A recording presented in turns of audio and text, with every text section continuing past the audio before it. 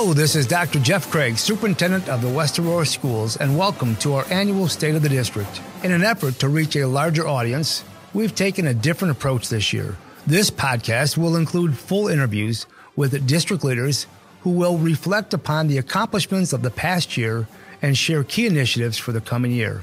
We will also create condensed video summaries of each segment of this podcast, which can be found on all of our social media platforms. And for those who may be interested, the English and Spanish transcripts of our conversations can be accessed on our website at sd129.org. So let's get right to it. I have here sitting with me my first two guests, West Aurora Board President, Mr. Rich Kearns, and Assistant Superintendent of Human Resources, Dr. Michael P. Smith. Welcome to both of you. Thank you. Absolutely. Thanks for being here.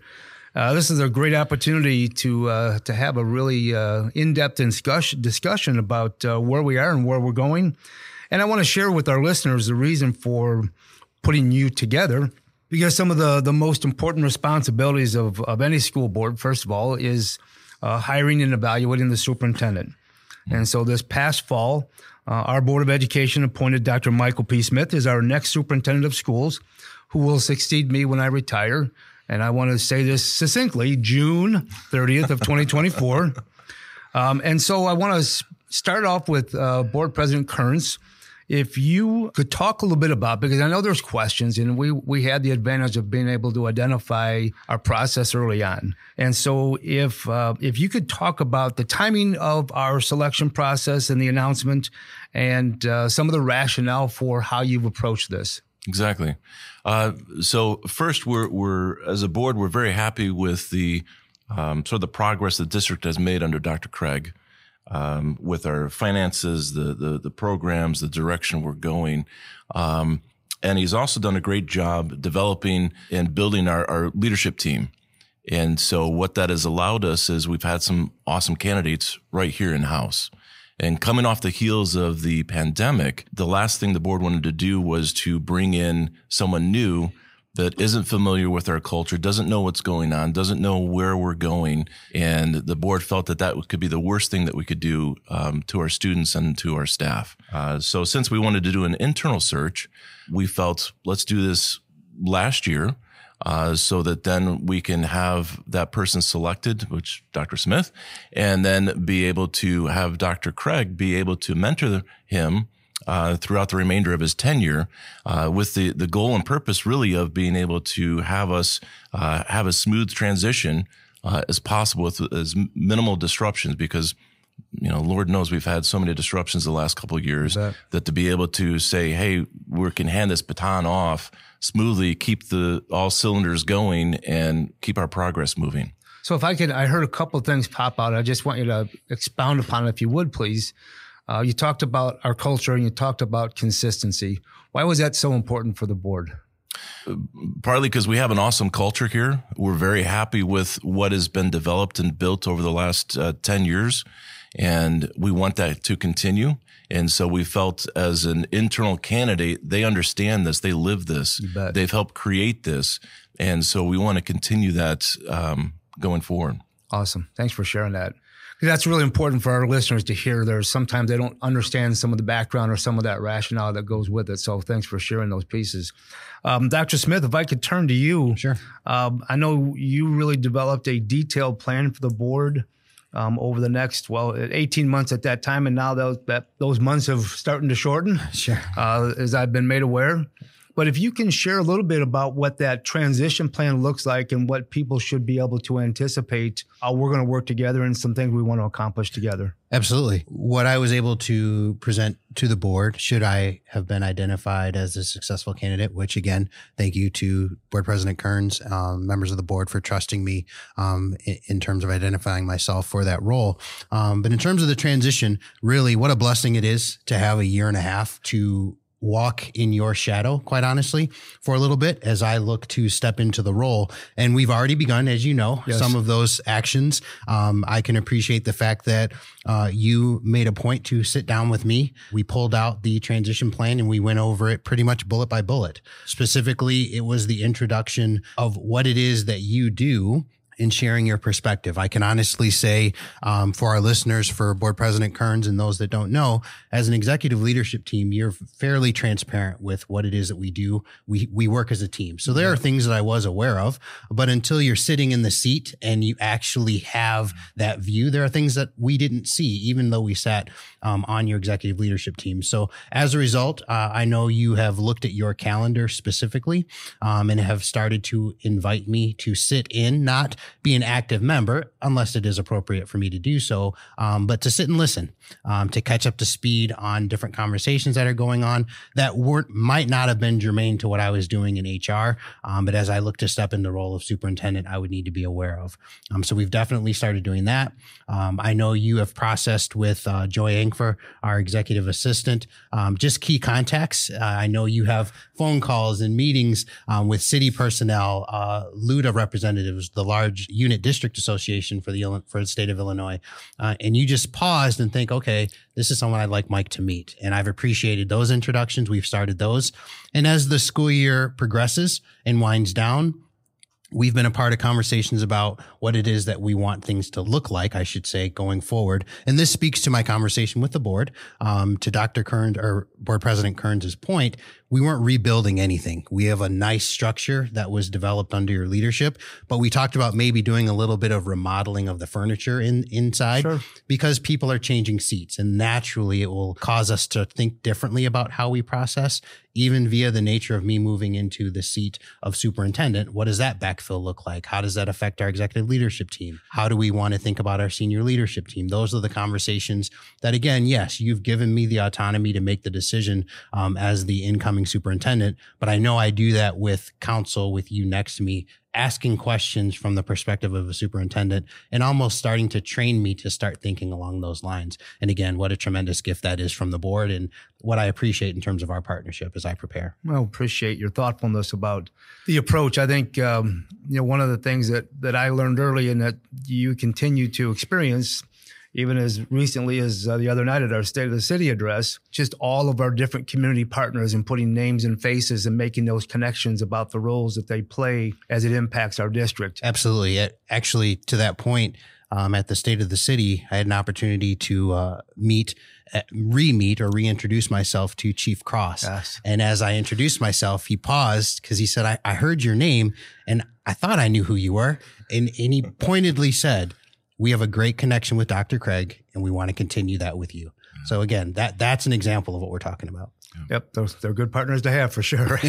So, Mr. Kearns, this is a restatement of, I think, what we all believe. We're really excited about what we do and who we are in District 129. And I think, one of the things of my peers that have most recently retired, they caution me that my to-do list will never be completely exhausted.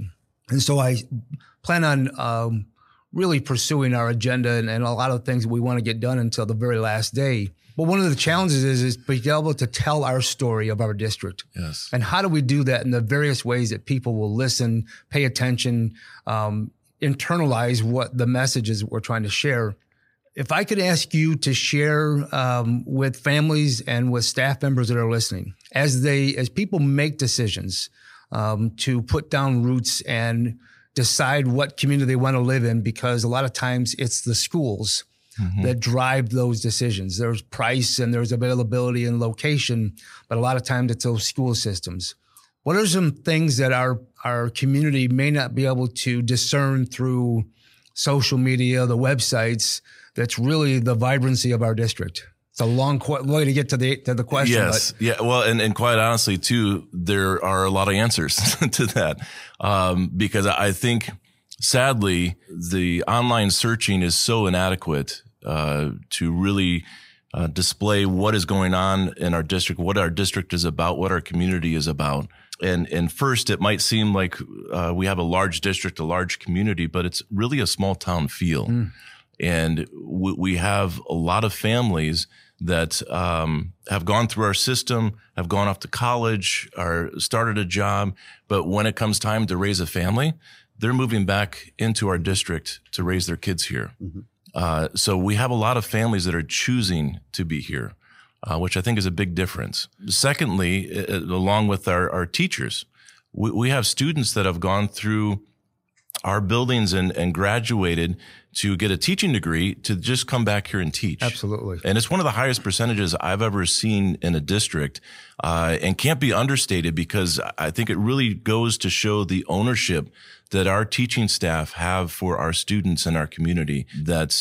These are their schools, and they want the students they have, this next generation, to have what they had going through this, and want to continue that on. So that's a huge point. Also the offerings that we have in our schools, the choices and options that are available really account that every student honestly can have a place that they fit.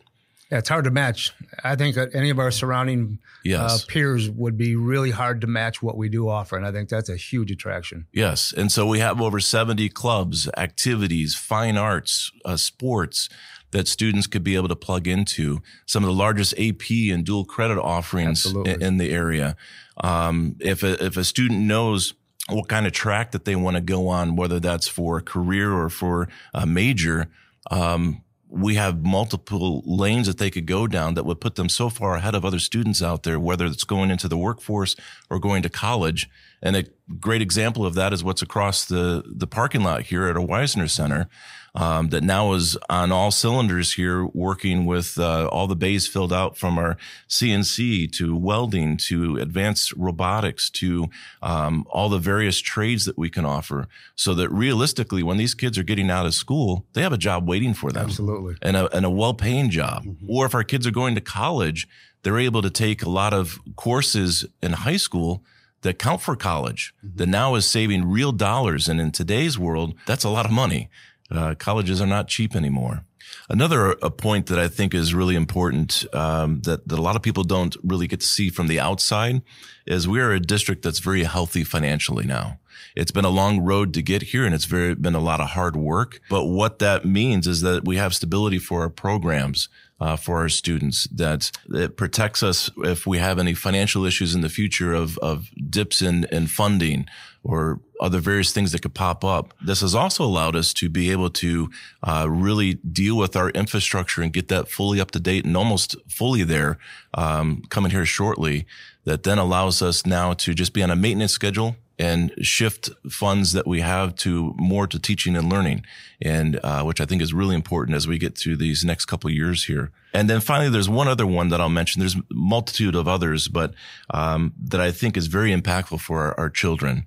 And that's that we are in a very diverse district with over 54 languages being spoken, students and families coming from a multitude of backgrounds.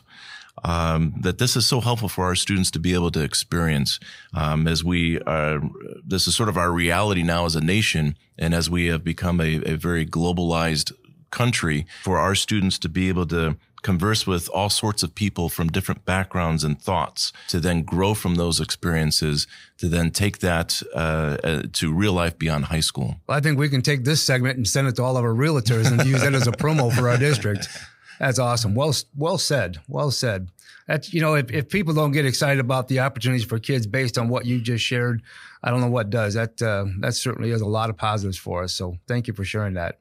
So as I turn to you, Dr. Smith, one of our highest priorities is to make sure we have the very best in front of our kids every day in terms of our staff. Mm-hmm. So could you share with our listeners some of the efforts that you and your team take to recruit and retain the highest quality in any level in our district to be in front of our kids and around our kids? Sure. And really, I can't go very far in answering that question without, again, recognizing and honoring the connection and partnership that we have as a leadership team with our union leadership. We haven't gotten to where we are by accident. There has been some intentional action. There's been intentional planning. There have been difficult conversations. There's been an effort to seek to understand the perspectives of the many various players that make up District 129. You bet. So that's the backdrop to what I would say in honoring Dr. Brent Raby and what he's brought to bear with professional development. You talk about what do we offer our staff. We have a comprehensive and very robust in-house West Aurora University where our staff can go be trained in concepts that they can take right back into the classroom. But more importantly, they're being taught by people who are here in district. So it's not a drop in, train you and let you go. It's a drop in, come alongside you, help you grow, and then walk with you as you develop. That, again, that doesn't happen everywhere. And that's also part of that partnership, and where I would highlight Dr. Angie Smith and our operations team.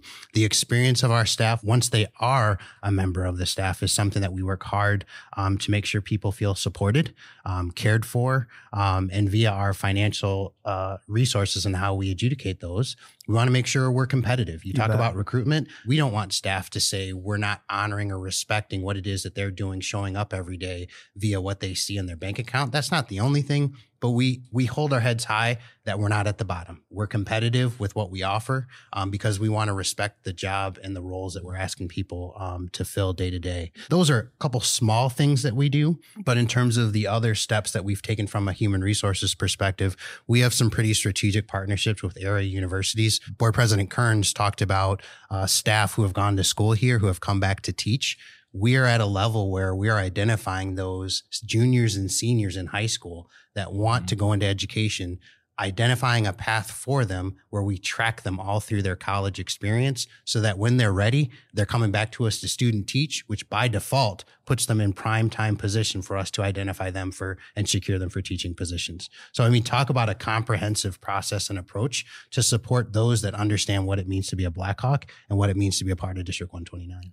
Awesome. And, think going back, 10 or 15 years ago, probably would never have been a thought, to start engaging with our kids when they're in our own schools, preparing them for when they come out of that pre-service to come back and be service Absolutely. Members of here. That's 100%. awesome. As we've come out of the pandemic, we have found that the work environments have changed dramatically. Mm-hmm. There's some entities, some organizations that are still gradually bringing employees back in-house. People have choices. And in our business of education, not being in person is not a lot of choice. And so we kind of have to be here. And sometimes people choose to do that for a variety of reasons. So I'm going to put you on the spot a little bit. What gets you here every day? What brings you the joy of serving in the role that you do now and moving into the future? Sure. If I could selfishly answer that question, I would say what gets me up, what has me come every day is I'm selfish enough to say I don't want anyone else to do it for me. I am at a position, not even title-wise, but having invested 23 years into District 129 and knowing where we've come, where we're still going, and being excited about that journey, I don't want to offboard that opportunity to anybody else because I'm not done yet. So that's what wakes me up. That's what gets me out of bed. It's not about a why. I'm not defending what I do. Sure. There are some people who may not want to step into education and be a part of what we do every day, but those that understand and really have tasted and seen what we've gone through via pandemic and are still celebrating what our students are displaying and showing that they're able to do, not just our students, but quite honestly, I applaud our staff. There's a resiliency in education that should be applauded, and to be a part of that, that's what I get to do. And that's what excites me about the opportunities I have each and every day. And I honor the leadership of our unions as well. Talk about partnership. I applaud them. Again, where we are doesn't happen by accident.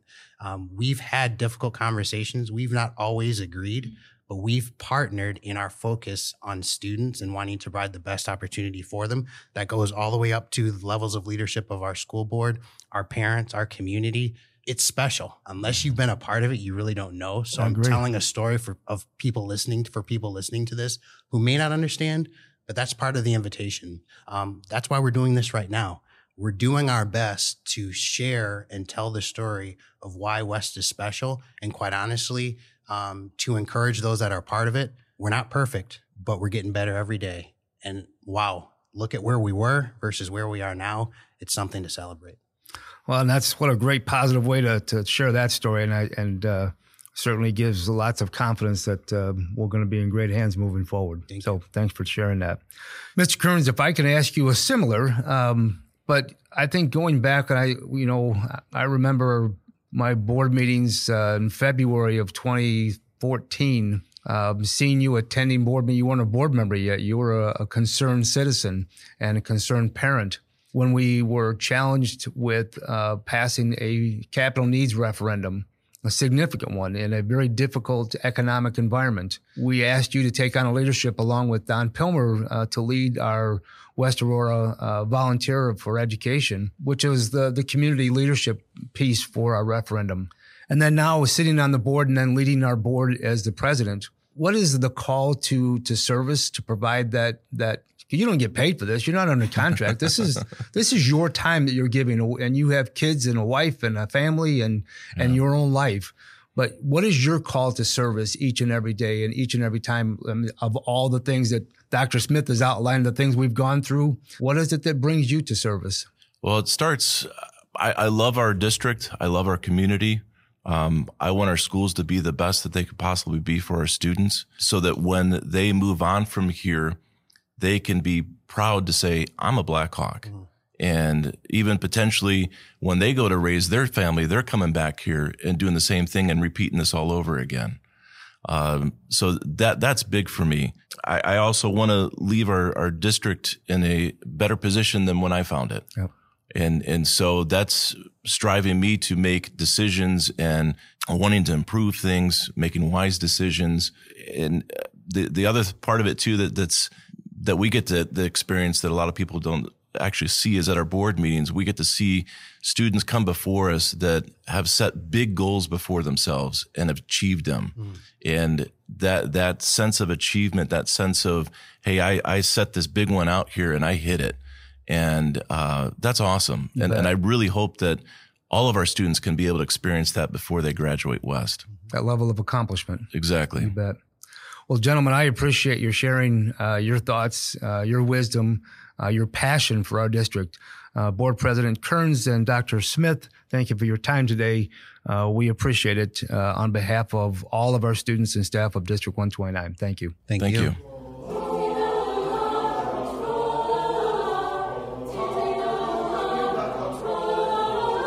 Hello, I am student board member Delaney Bastian. The role of a student board member is to serve as a liaison between the Board of Education and the student body.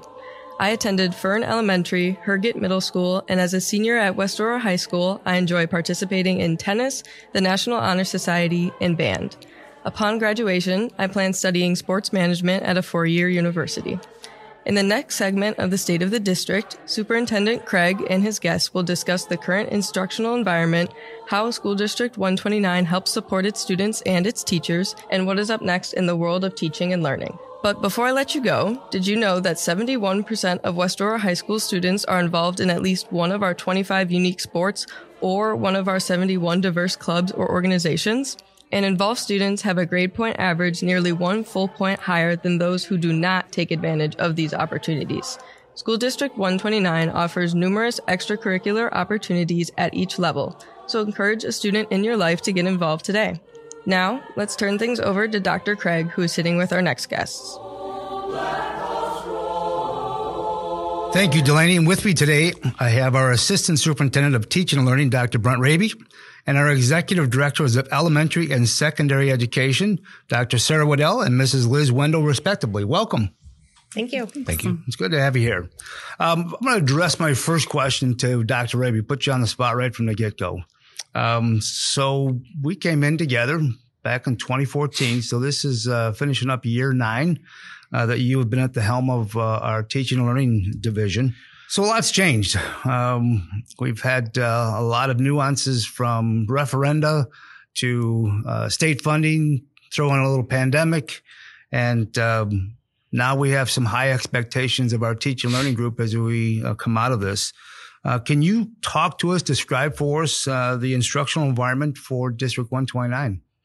Yeah, I think One of the things that we've really tried to think about is how we want to greet students every day. We want students to feel like our buildings are their second home, and that they come in and that they feel a part of the instructional culture and they really want to be here. And that all starts with our vision around curiosity, complexity, and joy. We've spent a lot of time talking to our teachers about how to make that come to life within their classrooms, and that our students on a daily basis have that experience, because when they really feel like they're getting to explore concepts themselves, I think that's really where we see engagement, and that we see attendance rates improve. We see kids more interactions with their teachers rather than just kind of sitting and listening to someone all day. It's an interesting piece that you raised, because when you think about teaching and learning, instruction, and those strategies that come alongside that, you don't necessarily think about creating a greeting strategy, a purposeful induction of kids into our schools. Why is that so important? Yeah, I think everything.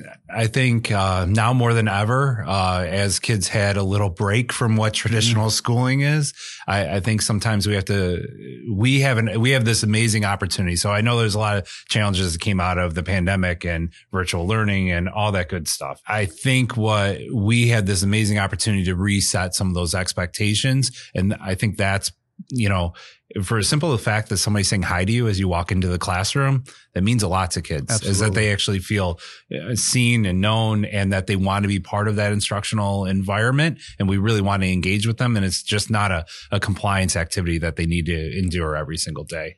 And, some of that gets into, we've done a lot of learning with our staff around, it's one thing to say curiosity, complexity, and joy, but what does that really look like in practice? And we've had a lot of conversations about how do we really challenge kids? And that just doesn't mean more work or harder work. That really means how do we get them to think, process, collaborate within the classroom. And that comes to the conversations that we're having in the classroom. And we use the word dialogue or exploratory talk, that we really want to hear students interacting more than we want the teachers just to throw out questions. And that, it all boils down to our commitment to the learner. Are we meeting their social emotional needs as well as their academic needs within the classroom?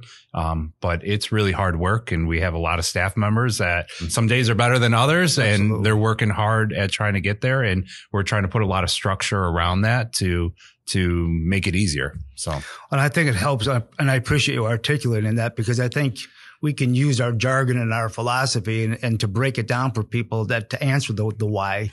I think it helps our folks. Plus, I think it's a great message to all aspects of our organization. The little things make a difference. So I appreciate you sharing that. Dr. Waddell, I'm going to focus back to you a little bit, given your purview over all of the elementary instructional aspects. How does that translate into our early childhood and elementary levels? Mm-hmm. Yeah, I think really actually just even starting with early childhood, I don't know that everybody knows that we have a prenatal to 3 program, and then our preschool for all program and our preschool expansion program, which is our full day sections. I think that when we think about meeting our learners, we're meeting our learners prenatally, and really working with our families, getting them into the district from the very beginning. I think I really want to highlight the work that early childhood has done, in part this year, because all 3 programs have been extensively monitored through state and the programmatic pieces. And that's it's a lot for our teachers. And I think that we don't often understand that 3 to 5 program is not just daycare. There's a lot of learning that is happening, and we really are trying to meet students really where they are developmentally and then see them grow. So when I think about that early childhood perspective, again, I just like to highlight that we do have some of these programs here in the district. So I'm going to push a little more on detail, because I asked, we had a presentation at our board meeting earlier this week. And to draw that out a little more, I'm not sure people kind of scratch their head and go, prenatal? How do we deal with prenatal? And then can you share with those listeners the difference between our preschool for all and our preschool for all expansion, and what that means to our community? Sure. So for our prevention initiative, which is that prenatal to 3, really we start to find families who are expecting, and we start to have conversations with them in their homes. So this is our home visiting program, really helping them to access different services throughout the community, helping them then eventually transition, hopefully, into our preschool programs at 3. And so we have 2 preschool programs. We have a half a day program, and that's our preschool for all fall. And then we have our full day program, which is the expansion program. And I think that's something that a lot of our community members probably had no idea that we offer, especially when we do the home visits, creating that welcoming portal into our district. Absolutely. Thank you. I'm going to move into our secondary level, the big, mysterious 6th through 12th grade. So, Mrs. Wendell, can you talk a little bit about what this means from your purview, 6 through 12? Yeah, I think one of the things that we're most excited about at the secondary level is we really do want our students to be active learners and recognizing in the classroom that their thinking matters and that it's important. So a lot of the work that we've done over the past year has really been around trying to help think about the environments that we want our students to experience. At the middle school level, we are seeing an increase in our departments that are trying to really use an inquiry or problem-solving based approach, which fits really well with the commitments and pieces that you heard earlier from Dr. Raby around really that dialogue and connection to our students in the classes. Sure. So we're really trying to encourage our teachers to take risks. We're trying to encourage our students to take risks.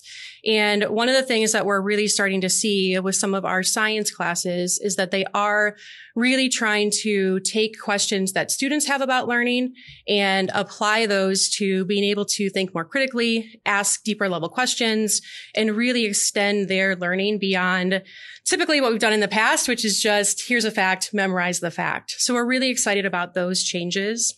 We also have really put an emphasis at the high school and really from our transition into 5th and 6th grade, really trying to stress the importance at all levels about this idea of kind of being Black Hawk ready, to steal that from our high school staff. One of the things that we're trying to make sure is that students are aware of all of the opportunities that we do have. I think sometimes when we're in middle school, our students don't necessarily know what the high school has to offer. So one of the things that we were able to do this year, we actually brought all of our 8th graders over to West High for an electives expo where they were really encouraged to find their passion about things that they were interested in. So we were able to show our current students different electives that are available as they head into 9th grade next year. And I think any opportunity that we have as an organization to help our students and our families recognize that we value and really appreciate the multiple pathways that our students have to graduation and commencement, and really what that means post West High. Sure. And sometimes I think we think only a college and career aspect, but we know that a lot of our students have career aspirations, and we want to make sure that there are pathways for all of them in our secondary world. Thanks for sharing that insight. And I think one of the pieces that I think you've hit solidly on is a lot of our kids really don't know that we have all these opportunities and there's something for everybody. You know, I think about the 60 plus clubs and activities, full scope and sequence of academics that just probably didn't exist years and years ago that I think we pride ourselves on at West Aurora. And I think that's a real important piece to be able to expose them to that. So I appreciate you sharing that. And I probably goes back to what Dr. Raby was talking about, that you alluded to with that student driven, their own self-learning. I think that's a real important piece to keep pulling out. The kids have a role in this too.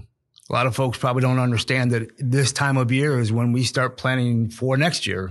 And even though we're just early into March, but this is the hot time to start thinking about how we set up for August and moving forward.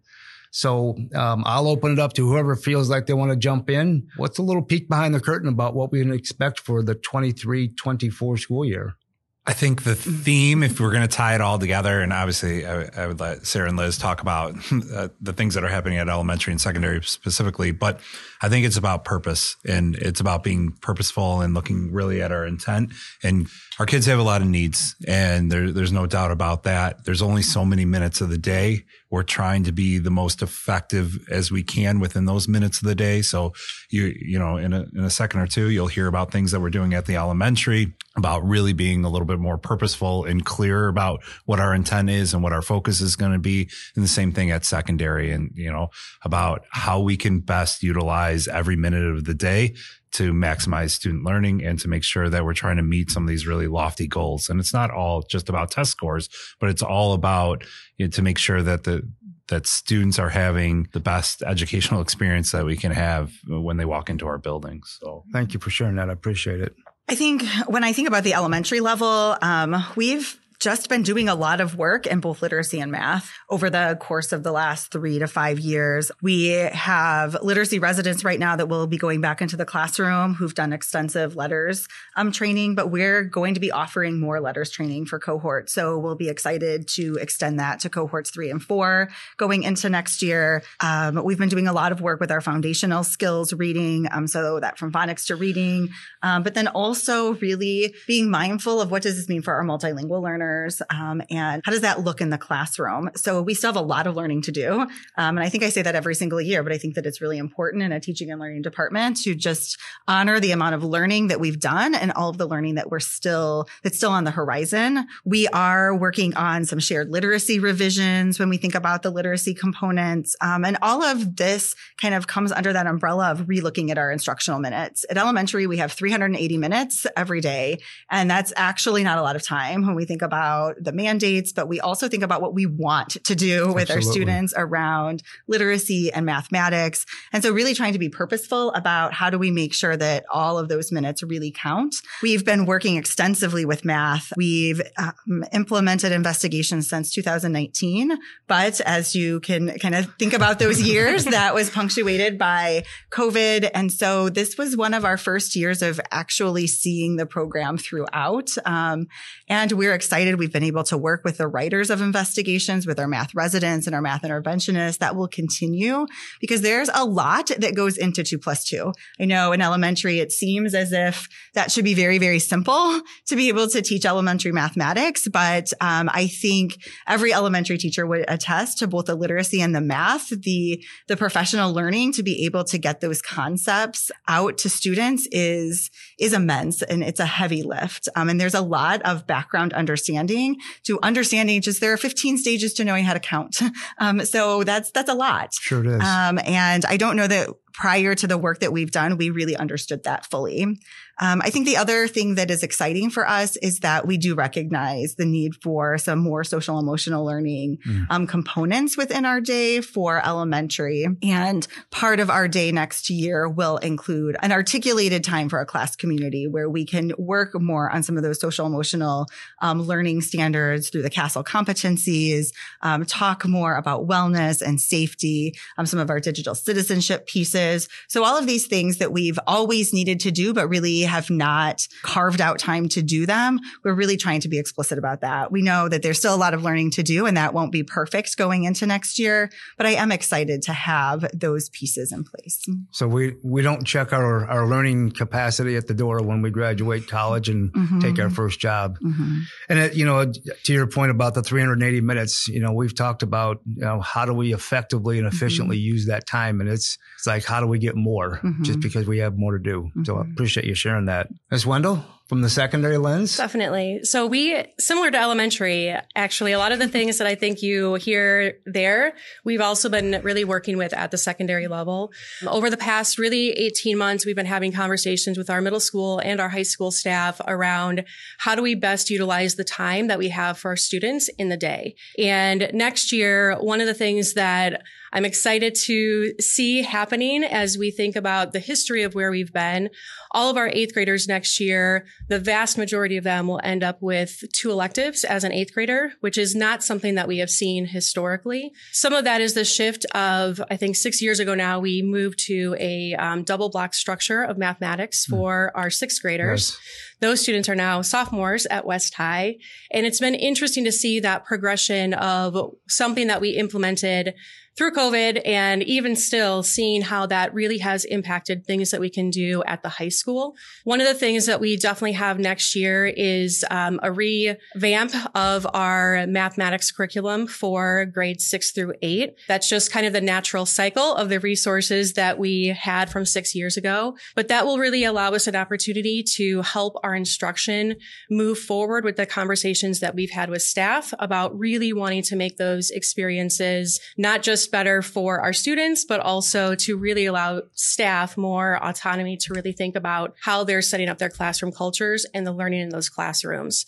So that'll be one of the big things for us at the secondary level when we think about math instruction 6-8. We also at the high school are really trying to look at pathways for all students and really focusing on some of our students who historically may not have taken an honors level class or may not have taken an AP advanced placement class. We're really trying to find ways to support students that feel like they really do want to push themselves academically and also giving them the support throughout the day to be able to do those things. Next year, we'll kind of have bringing in a new piece with our advanced placement pre-calc honors class. So that'll be a little bit of a shift. We obviously offer pre-calculus as it is right now, but one of the things that we're always trying to assess from a secondary lens are the courses that we offer. Are those meeting the needs of our students still? And are there gaps that we're seeing, either based on things that we see happening in the world around us or just changing based on needs that we see more with the student body at large? Absolutely. So those are kind of some of the big things that we're looking at the middle school level. We're also really excited about the opportunity to relook at our student support periods. So we have a group of staff that will start working here pretty soon on really thinking about how does social emotional learning fit within the middle school day, and how are we really strategic and sometimes maybe more explicit about helping our students that we know are coming to us with some additional needs in terms of how they really can be successful in our schools. You bet. Well, thanks for sharing that. I heard some themes with all three of you about student needs, talked about how do we support our students, talked about greeting our kids, feeling connected and welcome into our buildings. And I don't think we can underestimate the interruption that we experienced the past 2.5 years. And so we're marshaling resources to attend to our student needs. What are we doing to attend to some of our adult needs? The staff that we transport our kids, that we serve our lunches, that we support in the classrooms, our instructional leaders. What are some things we're doing for our staff? Yeah, I think that's a really good question. Teaching's actually just working in education in general is a really hard job. And true statement. I try to tell people that as much as I can. It's not that the kids show up, you teach it, they learn it, and then they go home. That's not exactly how it works. And I think one of the things that we've really tried to do is build support structures around our staff to do that hard work. And we invested a lot of our ESSER dollars in those things. I know Dr. Waddell mentioned it earlier about the lit residents and the math residents that we had. So we invested significant amount of time into their learning so they could go back to their buildings and support their peers within when those questions come up, that with more of a real-time support. The same thing at the secondary level with our instructional residents. From a global perspective, I think we've built one of the more elaborate and premier professional learning systems for all staff. We've really tried to, we don't get a lot of time with our staff. So, I know Institute days are really hard on families and because their kids are home, et cetera, but they're really valuable for us because, we get 3 days a year where we get to try to cram in all of the learning for our staff members and all the different things that were mentioned before. And I think that's challenging. So we've tried to extend by offering things like self-paced classes about learning some of the computer programs that we have, like competency-based badges. We have those open for our office professionals, our paraprofessionals, and our teachers right now. So like programs like Schoology and Seesaw, all the things that we use. We used to have to pull everybody into a computer room or like a computer lab and try to teach them the program. We don't do that now. So we have, it's all self-paced and it's online and people can learn how to point and click and navigate on their own. And as long as they show competency, we kind of endorse them in that. We also have built an in-house university, basically, where we don't outsource all of our learning to colleges and universities anymore. We've taken that upon ourselves and we have micro credentials in equity. We have an instructional technology. We've done some things around, some seminars around math this year. So we keep looking for opportunities for people to learn and learn from our own staff members. And what's our rationale for approaching it that way? Because it's about building a common instructional language. There's not a secret about how to get the best results as you can in education, it comes down to the classroom teacher that we put in front of kids on a daily basis. That's the one thing we can control. So if we really invest in that one singular piece, I think we will consistently see improvement within our system. And the other thing that we did with our ESSER money that I'm really excited about, we speak a lot of different languages within, what are we? 58 language. And as Dr. Waddell mentioned, that multi-language learners within our system are throughout. And that doesn't mean they're always in bilingual classes or ESL classes. We want to keep our students within the core curriculum. So we've really expanded and we've taken over our own ESL cohorts where our staff members can get ESL certified by the Illinois State Board of Education with our partnership with AU. It's all taught by our internal staff members. It gives us a lot more flexibility about how we can deliver services to students. And we've embedded a lot of cultural understanding within those classes too. I'll go back to what I originally said, is we have a better understanding how to greet people into our instructional environment every day, and where students feel like school is not somewhere they just visit, that it's actually like their second home. That's awesome. And I'm sure folks are glad to hear our thoughts behind, Institute days aren't just a blow off day or a fluff day. It's about our professional learning. Mm-hmm. And we're trying to customize it to what they need versus one size fitting all. So as we lead into this last question, I'm going to approach this in a whip around. I'm going to start with Mrs. Wendell, just so you're ready. One of the things that we are prioritizing in my goals, in my role with our board, is about recruitment and retention of quality teachers. All three of you talked about how do we put our best foot forward with our kids every day, meaning the adults we put in front of our kids. And that's a really important piece. But we know with COVID, the world has changed dramatically. People's wants, needs, ideals about what their workday might or could or should look like, and not always being present physically in their workplace. So we don't have that leverage. We're a people business. We talk about that all the time. And so that's a really challenging chunk to the world of education. That's challenging anyways, but now you add the people aspect. So from your personal, professional lens, Liz Wendell, what brings you to this job, this opportunity every day? Thanks for making me go first. I appreciate that. I gave you a little warm up. You did. It's interesting. I've actually been in the district almost 20 years, which is a little scary to think about. This was my very first job right out of college, kind of coming over from Iowa. But you were only like 12 years old when you started. Yeah, exactly. And I don't think I ever really could have articulated at that time that I would be here as long as I've been here.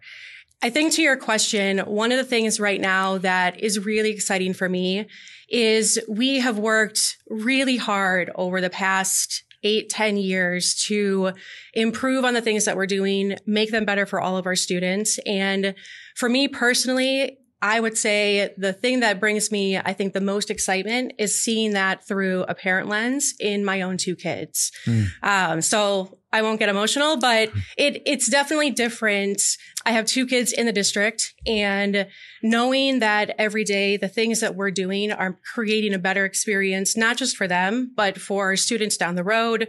They cause me every day to question what I do, to really think about, is that the best choice for all of our students? And are we really providing not just one avenue of what learning looks like, but really trying to meet the needs of all of our students? So I would say to that, it's absolutely my kids. Sure. And they definitely provide me that lens of wanting to make sure that we're always doing better. We're doing really great things, but I know that there are still things that we can improve on. And that really is what keeps me motivated each day.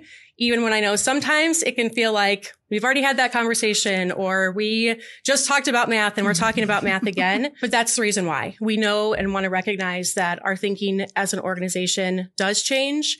And it's through all of our daily interactions that I think really give us the perspective to make decisions as we move forward into the future.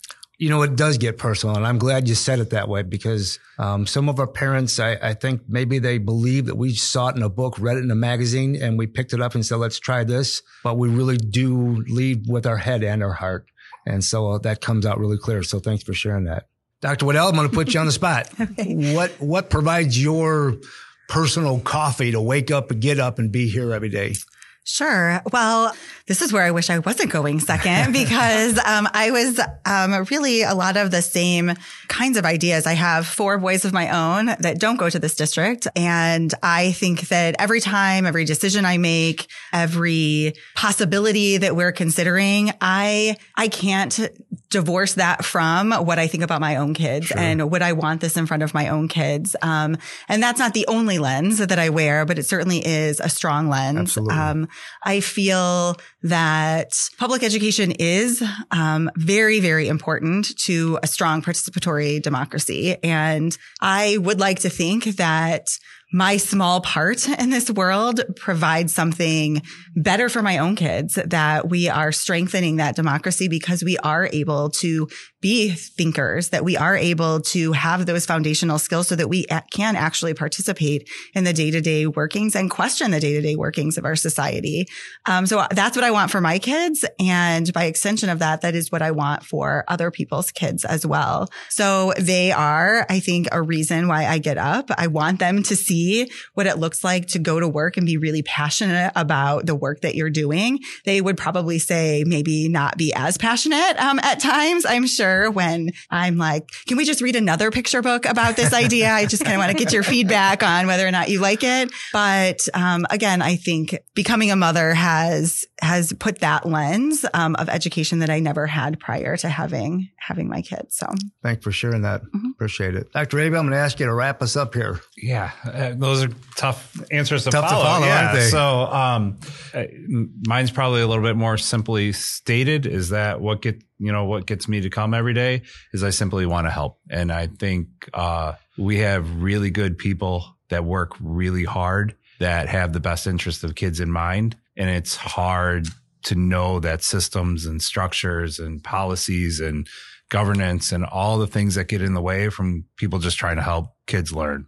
And so like anything I can do to try to help that's kind of what drives me. It's not about programs. It's not about, sometimes we have to be creative and all that, but as much as I can get out of the way for them to do their jobs every day, that's what drives me. Awesome. Well, thank you for that. And for parents, community members that are listening today, they got to feel really confident and really good that the educational and instructional aspect of their children's lives are in really great hands with you folks at the leadership helm. So thank you for what you do, and thank you for sharing your thoughts today. There are lots of great things that are happening in our teaching and learning department. We're really proud of what we do every single day for all of our kids. So thank you again. Appreciate it. Thank you. Thank you.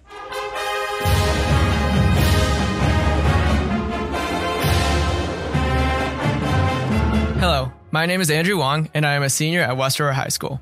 I attended Schneider Elementary School and Herget Middle School. In addition to serving as student board member, I am a member of the Wind Symphony, Stellar Explorers, and I serve as Air Force JROTC Corps Group Commander. Upon graduation, I plan on studying engineering at the University of Illinois. In the third segment of the State of the District, Superintendent Craig and his guests will discuss recent trends in school safety and the preventative measures School District 129 has taken, as well as the importance of communication and our efforts in sharing the good news of our schools. But before I let you go, did you know that in 2022, our Air Force JROTC cadets were named Armed Division National Champions? In fact, we have a number of clubs and organizations that compete at a national and international level, such as the Health Occupation Students of America, Business Professionals of America, Family, Career, and Community Leaders of America, as well as the Skills USA, Stellar Explorers, and the International Student Science Fair competitions. Now, I'd like to hand things over to Dr. Craig, who is sitting with our next guests.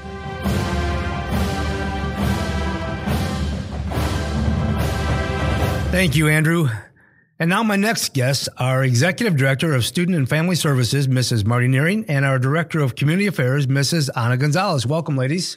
Thanks for having us. Absolutely.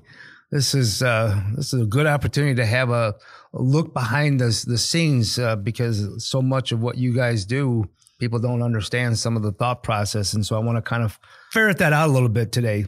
So in that vein, when you think about Community Affairs, which is our public relations arm of our organization, and Student and Family Services is a broad term, and people don't necessarily put those together. But certainly there is a lot of collaboration that comes into play, especially when it comes around school safety, which has certainly been very prevalent over the past several years. So I want to start there. I want to turn to you, Mrs. Nearing. You have been called into service to share your expertise, some of your efforts in terms of school safety at a variety of levels, whether they're state, regional, and even some of the national opportunities at our conferences. You serve on a variety of executive boards, one in particular, it's NISA, Northern Illinois School Safety for Administrators Association. And so a variety of those other organizations. And I would also point out selfishly that you are the focus, the theme of our most recent podcast, where we talk a little bit about school safety. So if you can talk to our listeners today, what's some of the procedures, some of the structures, without giving away the entire playbook, that we have in place to keep our students and staff safe in our district? Sure, absolutely. And again, thanks for having me. And it was great being part of the podcast recently. So I really appreciate that opportunity as well. You bet. And I am proud of the agency relationships that we've established for our school district with our police departments and emergency management, fire departments, regional office of education, and surrounding school districts. So we're really lucky to have all of those people on our side if we ever were to need some additional supports. Really collaborative. Absolutely. So as far as structural features, I think we can start with when visitors come to our buildings. Every visitor is asked to ring the bell and state who they are and what the purpose for their visit is. So we start there before we even let anybody come in our building. And once they do, we have locked vestibules. So there's a little bit of a trap in between the first door and the second door. That gives our parents the opportunity or visitors the opportunity to present their picture ID to our office professional. So that can be scanned, and it creates our visitor's badge, which the visitor would have on their person during their visit. It also log our visitors in to our safety monitoring app, which is called Raptor. We use Raptor to account for staff and students if there is ever an emergency situation. And when a visitor scans into the building, this allows us to account for them as well. Sure. But it also screens the National Sex Offender website or registry so that we know that we're letting safe people into our building. And if there's any orders of protection that have been put in place and parents have provided us with that information, it scans that information as well. Yeah, I think what people don't realize is that our world has changed dramatically, where the schoolhouse doors used to just be wide open. Correct. And we were a very trusting society and environment back then. And we had reason to be able to have a level of trust. And that has been eroded over a lot of the violence we've experienced. And so we take the safety, as you share that every time, and first and foremost of our students and staff. So that's important for our community and our parents to understand that this isn't by accident. It's very purposeful. Sure. I think it's also important to note that we have 3 school resource officers assigned to our district, 1 from North Aurora, Officer McCoy, and then 2 from the Aurora Police Department, Officer Petsky, who is assigned to our middle schools, and Officer Dopel, who is assigned to the high school. Fully uniformed, fully equipped with their tools of the trade? Absolutely. And then our police departments, Montgomery, North Aurora, and Aurora, also provide liaison officers to all of our buildings. So someone on regular shift, an officer may stop in just to say hello, walk around the building, shares their information with our building administration. So if there's ever anything anyone needs, they know who they can contact. And I'm glad you shared that, because I think one of the things that we enjoy and work hard at is continuing to build and manage those great relationships with our municipalities, our police departments, fire departments, those first responders. 100%. So I want to, when we talk about the structures we have in place and our processes that we engage in, could I ask you to talk about a little more globally from your lens, some of those trends that we see not only here in Aurora, but across our state and country? Sure, absolutely. I think probably the one that I'll mention first is centered around our students' behaviors on social media and electronic devices. We frequently see incidents where students are using their phones and their devices for bullying and harassment, for sexting, completing challenges to destroy property, and then for threats of violence. So I guess that's something, we do have a content filtering platform that we use, but it doesn't capture everything. Sure. So we still, I guess my plea would be, we still need parents to come alongside of us and partner with us on that. We need parents to know who their kids' friends are, their friends on social media. We want parents, I encourage parents to friend their kids' friends, friend their kids' friends' parents. So we know so they know what's going on. And if I could just underscore that, we've got Mrs. Gonzalez, who is our communications arm of our organization, and we push out in a variety of ways, in a variety of formats. And if I could just shout it from the mountaintop and say it over and louder and boldened, we need our parents to partner with us to help keep our schools and our kids safe. They need to know what their kids are doing. We didn't always have cell phones around. Back in the day, we had other tools, whether they were pagers or whatever, but we still needed to know what our kids were doing and be engaged in the world. I don't care if you're 6 or 16.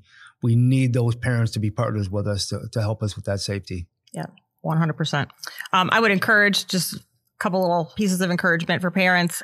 I think it's a really good idea for a charging place to be established in the home. We see a lot of our content filtering alerts come through in the evening hours, probably when moms and dads have gone to sleep. So we know kids are on their phone and they're searching items that aren't appropriate. So I would encourage that those charging places be maybe in mom and dad's bedroom or in another area of the house and not in the student's room. Creating those positive structures. Correct. And then probably one other little tidbit of information for parents. Privacy is not a real thing at home. So parents have the right to say no and to ask for their student's phone and to see the things that they're doing. So. And probably not the most fun aspect of being a parent, but certainly is an integral part of it. Yeah, it is. It is not. And we've all been there. From both ends. Absolutely. From the kid that needed those boundaries and the parents setting those boundaries. That's right. That is right. The other trend that you asked about is something that we're seeing more recently now across the country and even in our state, and it's called swatting.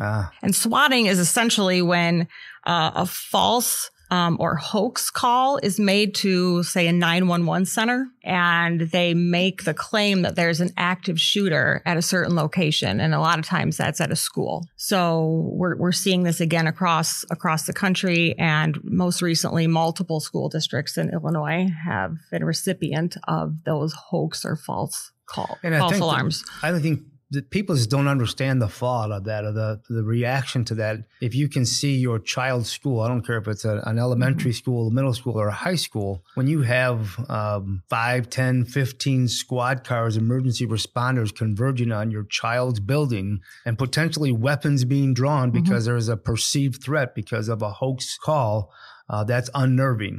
And that certainly is not a traditional environment we want our kids and staff to experience. True. So let me just one more tag on to that. So let's just say maybe there's a bomb threat. We used to get bomb threats called in the springtime when the weather was nice, final exams, big homework assignment was due when we call in a bomb threat. And in times like that, sometimes we have to evacuate our buildings. And so we have a process in place. Can you describe, so when we have to evacuate, let's just take an elementary school. And what does that look like, and what are our procedures? Sure. So our buildings all have designated rally points. So when we have to leave a building, students and staff all know those designated rally points.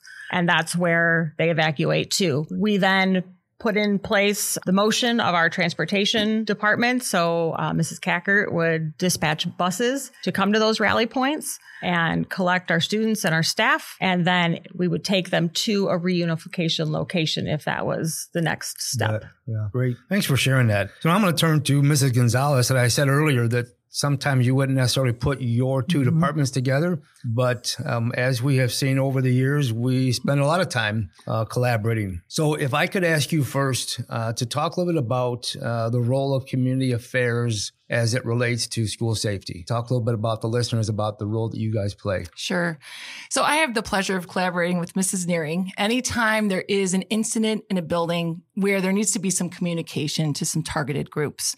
Sometimes that's something as seemingly benign as maybe a fire alarm that was inadvertently triggered. We had to empty the school to that rally point for a little bit of time. And then while we check it out, then those kids come back to that building. We want to make parents aware so that when Johnny gets off the bus and talks to mom and dad about what went on, parents know about it. We also then communicate about other instances that are more central to maybe the potential school threat. But in each of those scenarios, our goal is really simply stated that we want to provide clear and very timely communication to our targeted groups. You bet. And those are their internal groups and their external groups. When we communicate with our internal groups, we want to make sure that that language is very plain language. I think there was a time in school safety where maybe schools would use some code words. Code red, code blue, code green, or maybe hard lockdown, soft lockdown. Those will not be terms that you would ever hear my department tell to our internal groups or external groups during a crisis. Now we use very plain language, things like hold in place and teach. Sure. So that our staff knows exactly what they're tasked to do. And in that scenario, maybe it's a student in a hallway who we just need to keep the hallways clear because they need some medical attention. There's many, many reasons for that. But anyway, when we then communicate with our external groups, we push that information out in both English and Spanish because we realize that about 30% of our families appreciate that Spanish communication as well. So I'm lucky enough in my department to have a translation specialist to help me with that. And really our purpose when we communicate with our external groups is to relieve some stress in a very stressful moment. And there's a little formula that my department uses in that communication. And the acronym is FAPE. And you might know that as free and appropriate public education. But from our perspective, that is, first of all, what are the facts of the situation? So we make sure to not share that information or any information that might be speculation. We want facts for our parents. A stands for actions. What are the actions that the district has taken? Promise is promising our next steps. Maybe it's promise of a follow-up because maybe at that point we don't know what our next move is. And we always, and this is very important, do that with empathy. Sure. And so that's kind of our formula for our communication that we use. But I would also add that both Todd Melkars and myself in our department, we really try to verse ourselves in the area of school safety. My background is having been a teacher at the high school, coming through the curriculum role. I have not been a building administrator. I have not been a dean. And so I've really used and leveraged Marty's group, the Aurora Area School Safety, and Kevin Triplett's group, who's our school safety officer, to really brush up on. And I've been in this role since 2019. And for that amount of time, I've been part of those monthly meetings. And it's so valuable to be able to meet with law enforcement, fire department, local parochial, other public schools in the area to hear about what some of the trends are, to see how they're communicating that information. And, when God forbid, there is a bigger accident that happens or some kind of an incident, you never want it to be the first time that you would be dealing with that public information officer in that instance. And so it helps us just to be able to build relationships with one another. And that's really key. Awesome. So I don't want our listeners to think that the sole responsibility of our community affairs is about school safety. A lot of what I shared earlier is the many different ways that people communicate, people hear, listen, that when we celebrate the great things that happen in our district, promoting those celebratory events, telling the story of District 129. And then in so many situations over the last 2.5 years throughout the pandemic, communicating the various modes that we were in terms of mitigation strategies. What are the expectations? What rules were we following? And putting that out in a written format, the visual format, the audio format, so many different ways that you became very creative. Can you talk a little bit more about the many areas that you guys get into of our 21 facilities and some of the things that you guys do or are tasked with through building leadership and district leadership? Sure. We are a small but mighty department. And although we each have our own slice of the pie and our own responsibilities, I would say we collaborate on 99% of those things. So I'm really proud of the work we do. So I'll just kind of share with you what some of our responsibilities are. First is the website. So we manage our district's website. We also support our 18 buildings in managing their website. We also manage all of our social media platforms, and we create the videos, which you referenced that we started to make quite a bit during the pandemic when people were home. The podcasts, promotional materials, even this State of the District address is the work of my department. And then some of the fun stuff that we get to do are some of the events. And so I'll just share a few of those. Last year, we were able to host a Back to the Books event for our students before the start of the school year. Thanks to the generosity of some community supporters as well as community in schools, we provided 1,500 backpacks to our community. Which is huge. That's not a small number. And I'm excited to announce that this coming August, we're looking to give away 2,500 backpacks. Wow. So our families can actually look after the 4th of July. We'll be pushing out registration. So families can register ahead, and then we can save those backpacks for those students for that event. We also got to celebrate some really fun things this year. The ribbon cutting at our operations and our maintenance center. Also, the dedication of our revamped Ormond Stadium. These are kind of fun things that my department gets to do. And looking ahead, we have, I think, in the neighborhood of 30 retirees this school year. So we're going to be hosting a retirement breakfast here in May, and then also an open house to celebrate the new advancements in our Wisner Center. As you're aware, of course, Bays 1 and 4 have had programming this year in the areas of cybersecurity, robotics, and advanced building trades. And so we're going to be having an open house on May the 10th in the afternoon. So folks can look to our newsletter for that information if they'd like to stop by and say hi to us and see what's new there. Absolutely. Yeah, I think that covering the highs and the lows and the gloom and the doom versus the exciting things that we do, I think that all gets encompassed through community affairs. We appreciate that. All right, so I'm going to ask you both the same question, and then I'll probably start off with Mrs. Nearing. And I've been asking this of all of our guests. So when we think about just our day-to-day, the pandemic has changed the landscape of occupation. And what does it mean to go to a job or be employed somewhere? Doesn't always necessarily mean you go to a place. And the pandemic's changed the choice and the options that people have. And, as even some of our agencies educationally throughout the state, not necessarily engaging every single day in person. And so we don't have that luxury. We're in the people business. Even though we're in education, we are absolutely in the people business, and we need to be here. So, Mrs. Nearing. Yes.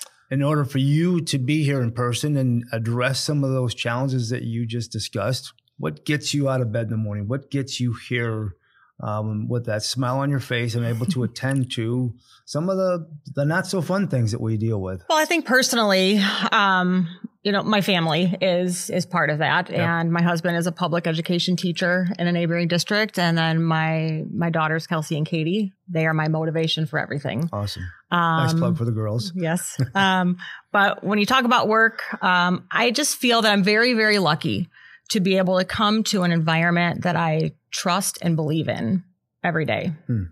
And that means a lot to me because I don't say that just because. Sure. Okay. I get to have the opportunity to help create safe environments for students so that our teaching and learning department can do the awesome things that they do. So I get to do that. And I also have the opportunity to help people solve problems. And, I walk the stairwell every day in this building, and it's printed in our stairwell that we have the opportunity to help people solve problems.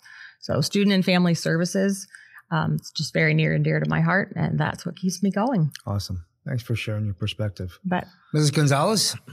Well, Very simply stated, I think I could sum it up almost in one term that's a part of my title, and that is community. And I think I would even emphasize that it is this community. So for me, I'm a third generation West Aurora High School graduate. My kids are fourth generation. Wow. I'm a new graduate and a sophomore at the high school. And although this is not really unique in School District 129, it is my story. And maybe some of our other interviewees throughout this podcast will kind of make nod to that as well. We seem to really retain people who've been part of this community as students come back to serve. And that's Absolutely. my story. And this is the community that raised my grandparents. My grandmother was an English teacher at West Aurora High School. Wow. My mom retired from Goodwin Elementary School. My aunt from Schneider after her entire career, and my little sister's over at Washington Middle School as a volleyball coach and a science teacher. So shout out to Emily Deppler. And I guess I share all of this to say, I think educators everywhere, it's a hard role. And certainly Mrs. Nearing, myself, put in a lot of hours. It's not unique to us. It's a lot of work, but there is no other school district that I would really work this hard for. This community has been, they're really special people. They've been very loyal to me, and they've been very good to me and my family. Awesome. Well, I appreciate both of your perspectives. Certainly appreciate you telling your story and giving some insights into the departments that you guys lead, and want to personally extend a thank you for all that you bring and contribute to our community and our school district. It's greatly appreciated. So thank you for joining me today. Thanks for having us. Thank you for having us.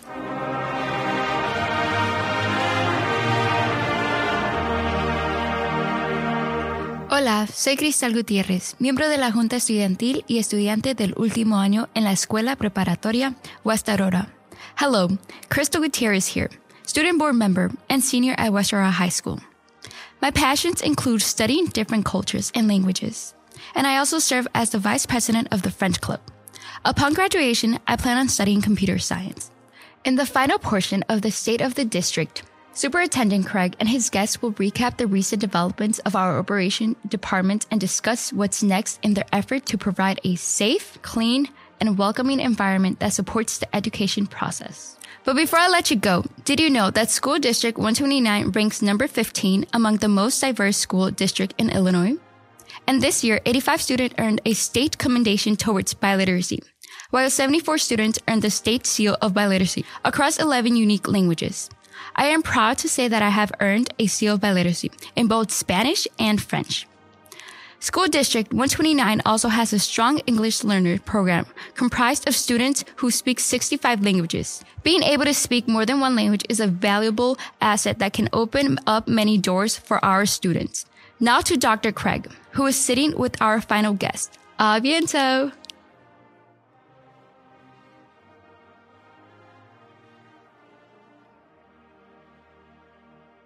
Thank you, Crystal. My guest for the final segment of our State of the District, our Assistant Superintendent for Operations, Dr. Angie Smith, and our Director of Operations, Mr. Jeff Schiller. Welcome to both of you. Thank you for having us. Yeah, it's going to be a fun conversation today. So I know that the two of you just given Angie your purview over all of operations, and Mr. Schiller with your response to the operations department. You guys collaborate a lot. You know, and one of the things that we're going to expound upon a little bit later is the coming on board of our two new operations buildings. And we want to talk a little bit more in detail about that. But Jeff, if you could describe for our listeners the role and responsibilities within your department under operations and maintenance. Yeah, absolutely. I have a team about 90 people in the department, and that is building engineers, night engineers, maintenance, and that includes electrical, plumbing, HVAC, general maintenance, grounds, painting. And we try to do everything we can internally to keep the system going every day. I also have a coordinator, an office professional, and a custodial manager who works in the department as well. And so basically, you know, with all of those folks, they make it happen every day. And if I remember, you smartly had a little quote on the back of one of your shirts most recently, talking about within our 21 buildings, roughly a little over 1 million square feet. Yeah. If I recall, I think it's like 1.8 million. Yeah. So yeah, that was my brainy idea there. A lot of space to cover. A lot of space to cover. And, we take care of it all. And that, can't underscore enough the importance of, we talked earlier with some of our other podcast commentators about the welcoming aspect of our schools. You think about our bus drivers, that's kind of the first face that our kids see. But then wanting our kids to come into a warm, welcoming, well-lit, functioning environment on an everyday basis so that we can do the good work of teaching and learning. Absolutely. So I appreciate all the work you're doing.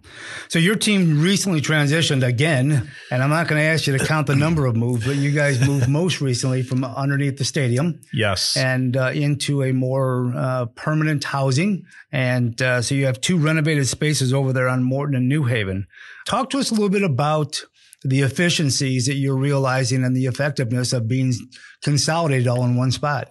Well, I'll tell you, it is just amazing with the space that we have today. I mean, we were under the stadium 2 different times in my career being here with the school district. And I can tell you that now with the 3 facilities, the 2 on Morton Avenue and the 1 on New Haven, we have room. We know what we have. We have supplies at the ready. So when facilities need those supplies, we can get them outdoor immediately instead of waiting and relying on the supply chain. Our staff, our maintenance staff, our ground staff, we have room to store things and be able to work in a facility that is suited for them to do their job. Absolutely. And so I think it's really, it's funny that the crew always says to me, they're like, we just think this is a dream. You're going to pull us out of here one day. We're going to go back to the stadium. And I said, no, it's a one-way ticket, guys. We're staying here now. It's a big investment to change real quick. Absolutely. So. But I think that's an important part about the investment part, because not only is it better for the staff, but it's an investment we made to save money in the long run, because there are things that Jeff's staff is able to do now in-house because they have the space to have an actual shop that we can buy, in bigger bulk. That it was an investment, but it's an investment that's going to pay for itself over time. Absolutely. And it looks good. I think we've dressed up the entire neighborhood by our presence there. We did. So I'm going to turn to Dr. Angie Smith.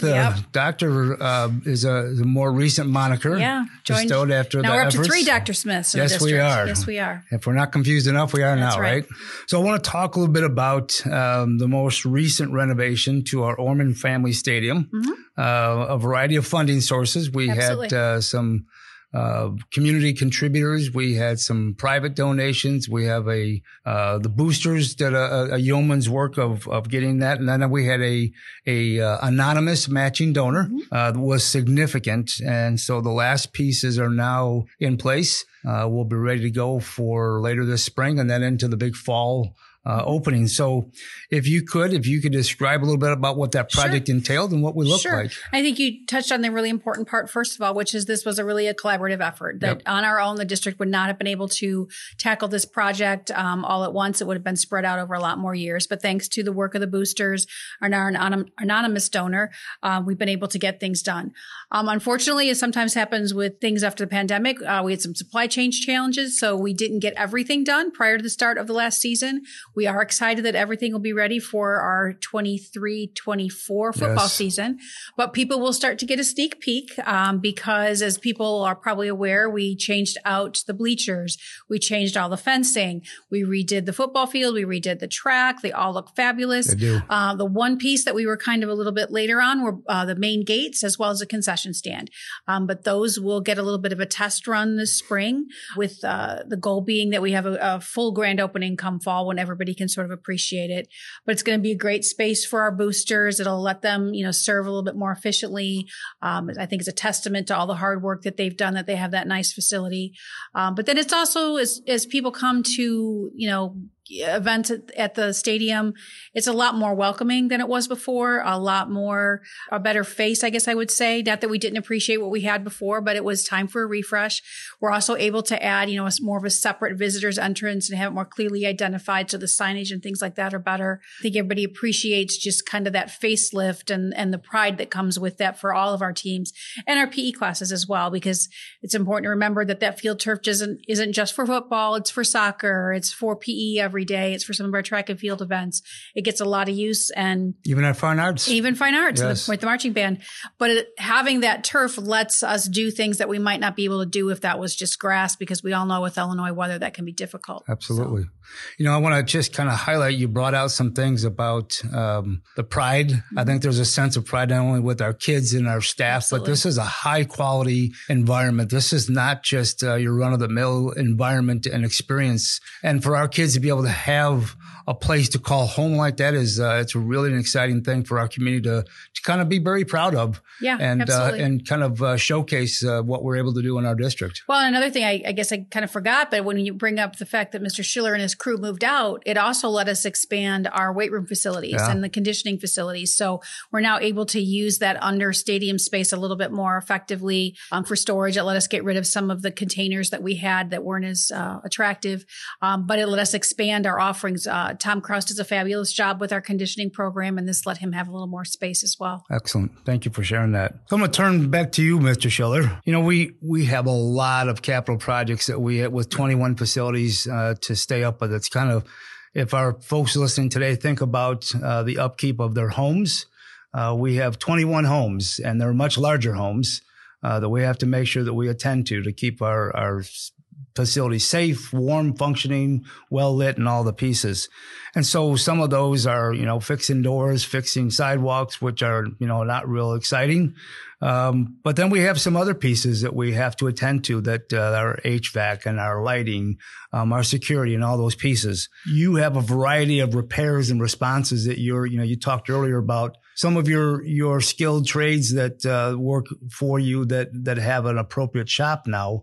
How does taking on those folks, but then all of these different types of repairs, how does that impact your decision-making and your process on a day-to-day basis? So basically the process that we take every day, obviously, if there's an emergency out there, something's not working correctly, a door, or we don't have heat, or if it's too hot, too cold, whatever it might be, we take care of those immediately. Sure. And that's really what we do in operations, and Angie has said this in the past, we're behind the house, we take care of the behind the scenes things in the world of operations, but we want to make sure that our customers, our schools, our staff, students, they're being taken care of.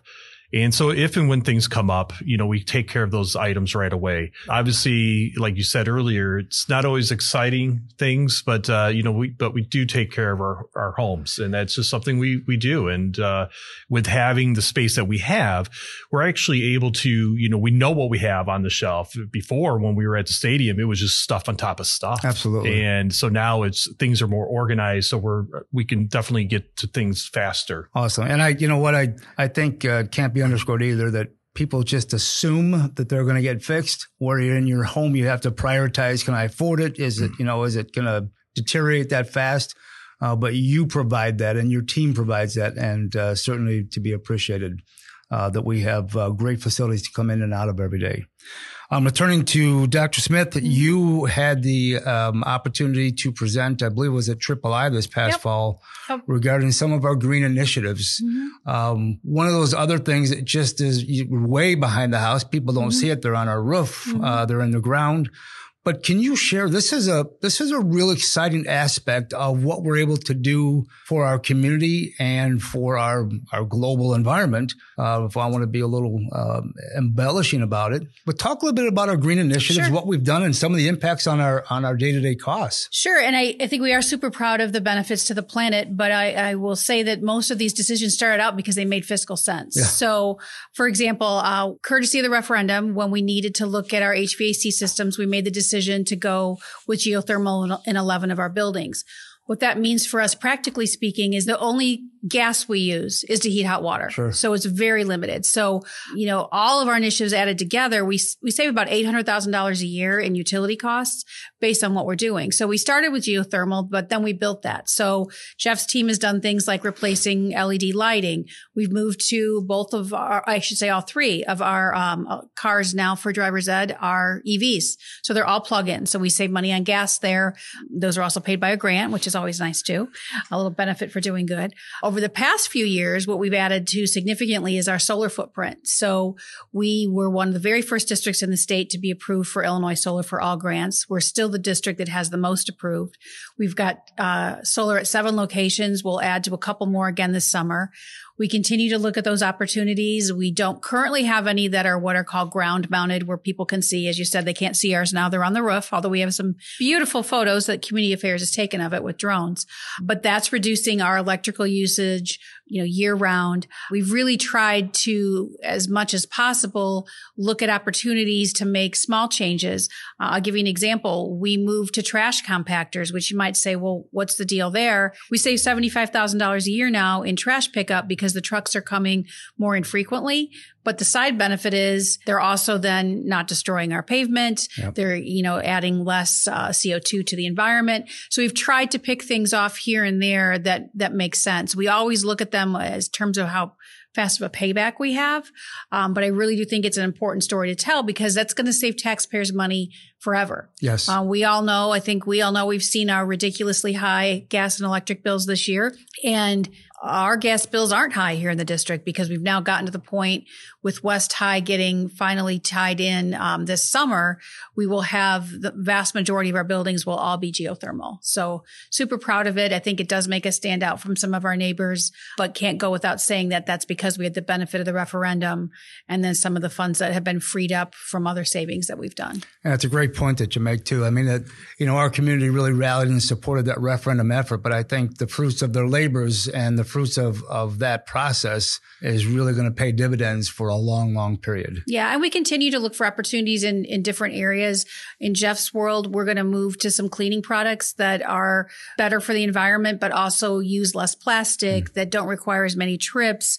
So we're trying to find those opportunities, and there's things that are getting, being developed all the time that come our way. And not everyone makes sense. Some of them we've looked at and said, that's great, but the cost is too, prohibitive. So we look at each of them, but we really want to do what we can for the planet where we And what I think is important is you're willing to look at it. Absolutely. Explore what those options Absolutely. are. So I'm going to open this up for both of you guys. You guys can tag team on a little bit because both of you probably have a different story to tell, but both of you are long-term residents and taxpayers of our district. We heard a little bit from some of our other folks that talked about from a very personal sense. They look through the lens as a parent of their kids. I'm going to ask you to talk from your lens as taxpayers, and how does that influence or impact your decision making? So since you've worked here since you're 17, yes, I'll let you go first.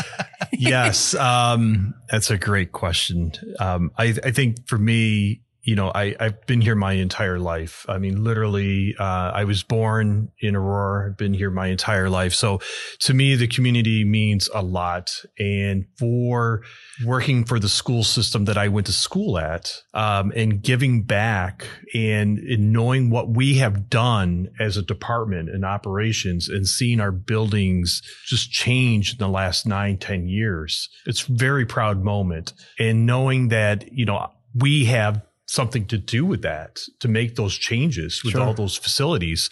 There's ownership there, right? There's ownership, and it's great when people in the neighborhood or in the public will come up to me and say, "Boy, we've really started noticing the change. We've noticed that the parking lots are not falling apart anymore, or we've noticed that you're doing this or that," and it's really a feel good that you've been part of that process throughout the way. And I think the other thing too, it's like, when people know that you live in the community, I live right in the neighborhood and people know that, I think, that says a lot. It's just not, I'm just doing a job and I'm going home at the end of the day and I'm living somewhere else. They know that I'm doing this because I live here as well. You bet.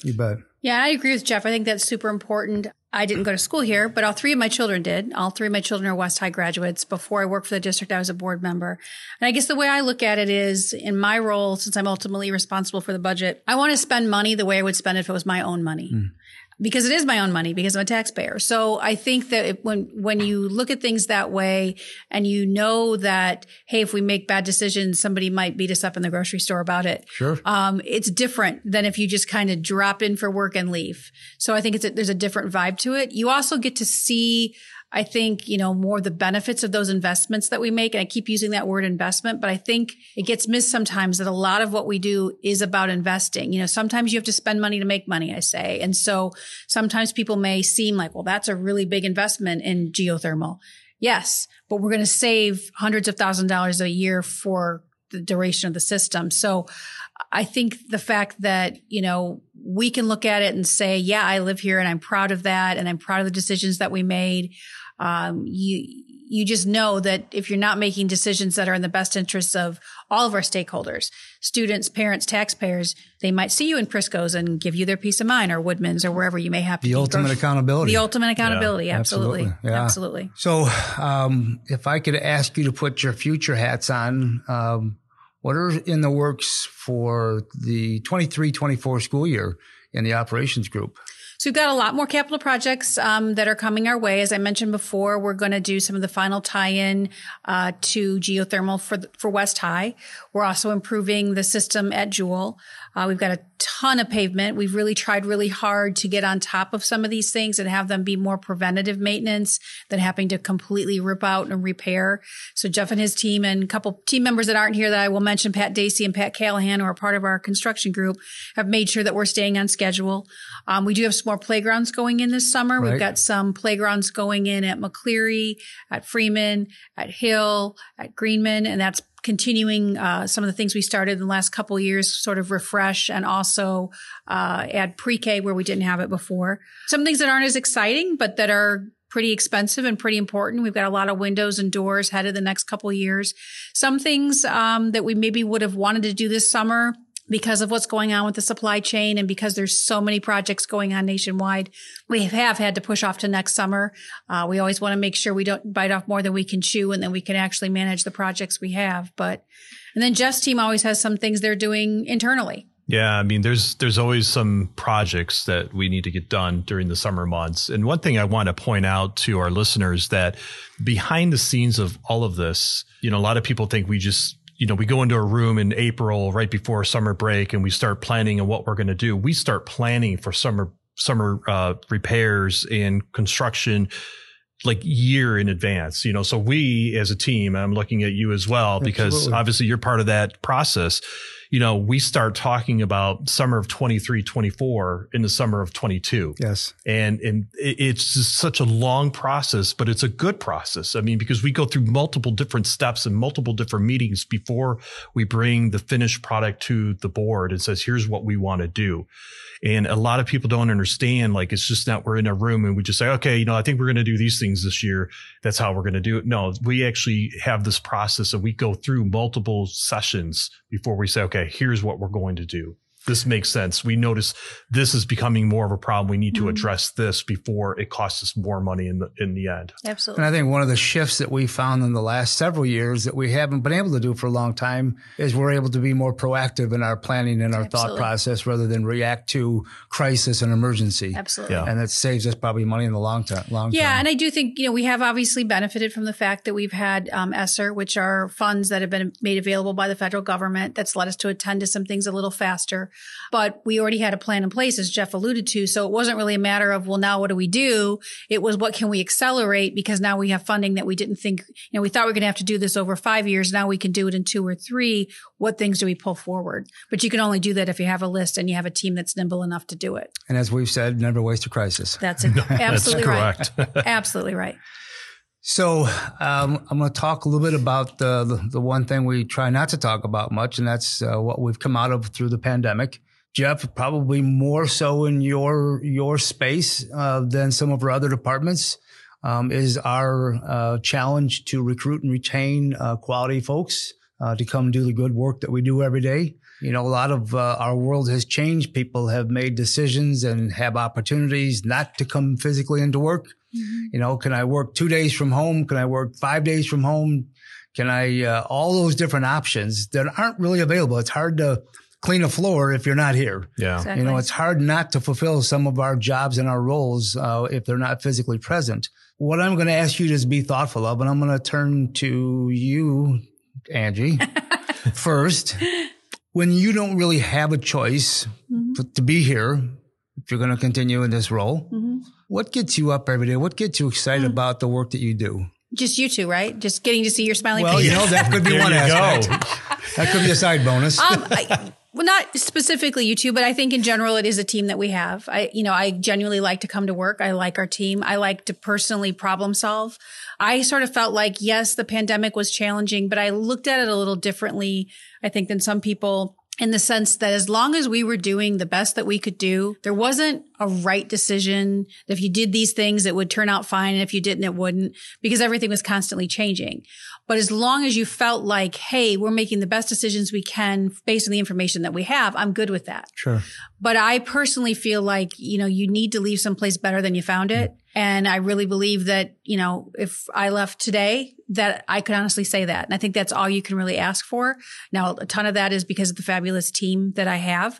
But that's really, I guess, it for me. I mean, I genuinely enjoy being part of this district. Like we've talked about before, this is where I live. This is where I want to feel like if I'm going to make a difference someplace, why not the community I live in instead of someplace else?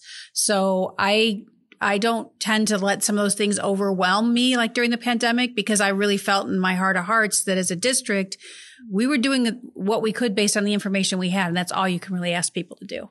Well said. Well said. Thanks. Yeah. I think it's one of the things with just even the pandemic, it was changing sometimes by the hour, and it was very frustrating at times.